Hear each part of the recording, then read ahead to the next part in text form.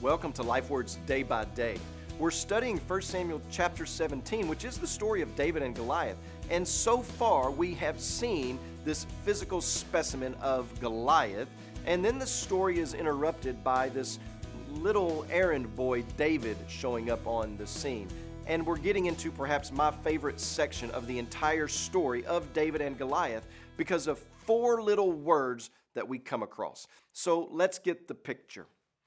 David has risen early and he has hurried to the army camp. He quickly throws down on the ground what he brought with him and he sprints to the ranks where his brothers were. He wanted to get an update. He wanted to hear a story or two of some epic battle or some valiant sword fighting. And in mid-conversation with them, the echo of Goliath's vile voice is heard booming up the mountain. I defy Israel and Israel's God. If your God is real and if your God is powerful, let him prove it by sending out one of you.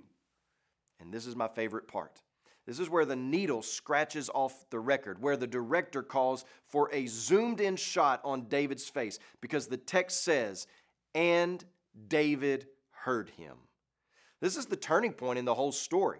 Goliath has stomped out and bellowed across the valley, up the mountain, blaspheming Israel and Israel's God, mocking God and taunting the men. Is there not a man in all of Israel? Is there not a champion in all of Israel? What kind of God do you serve if there is no champion? And this has been going on for 40 days.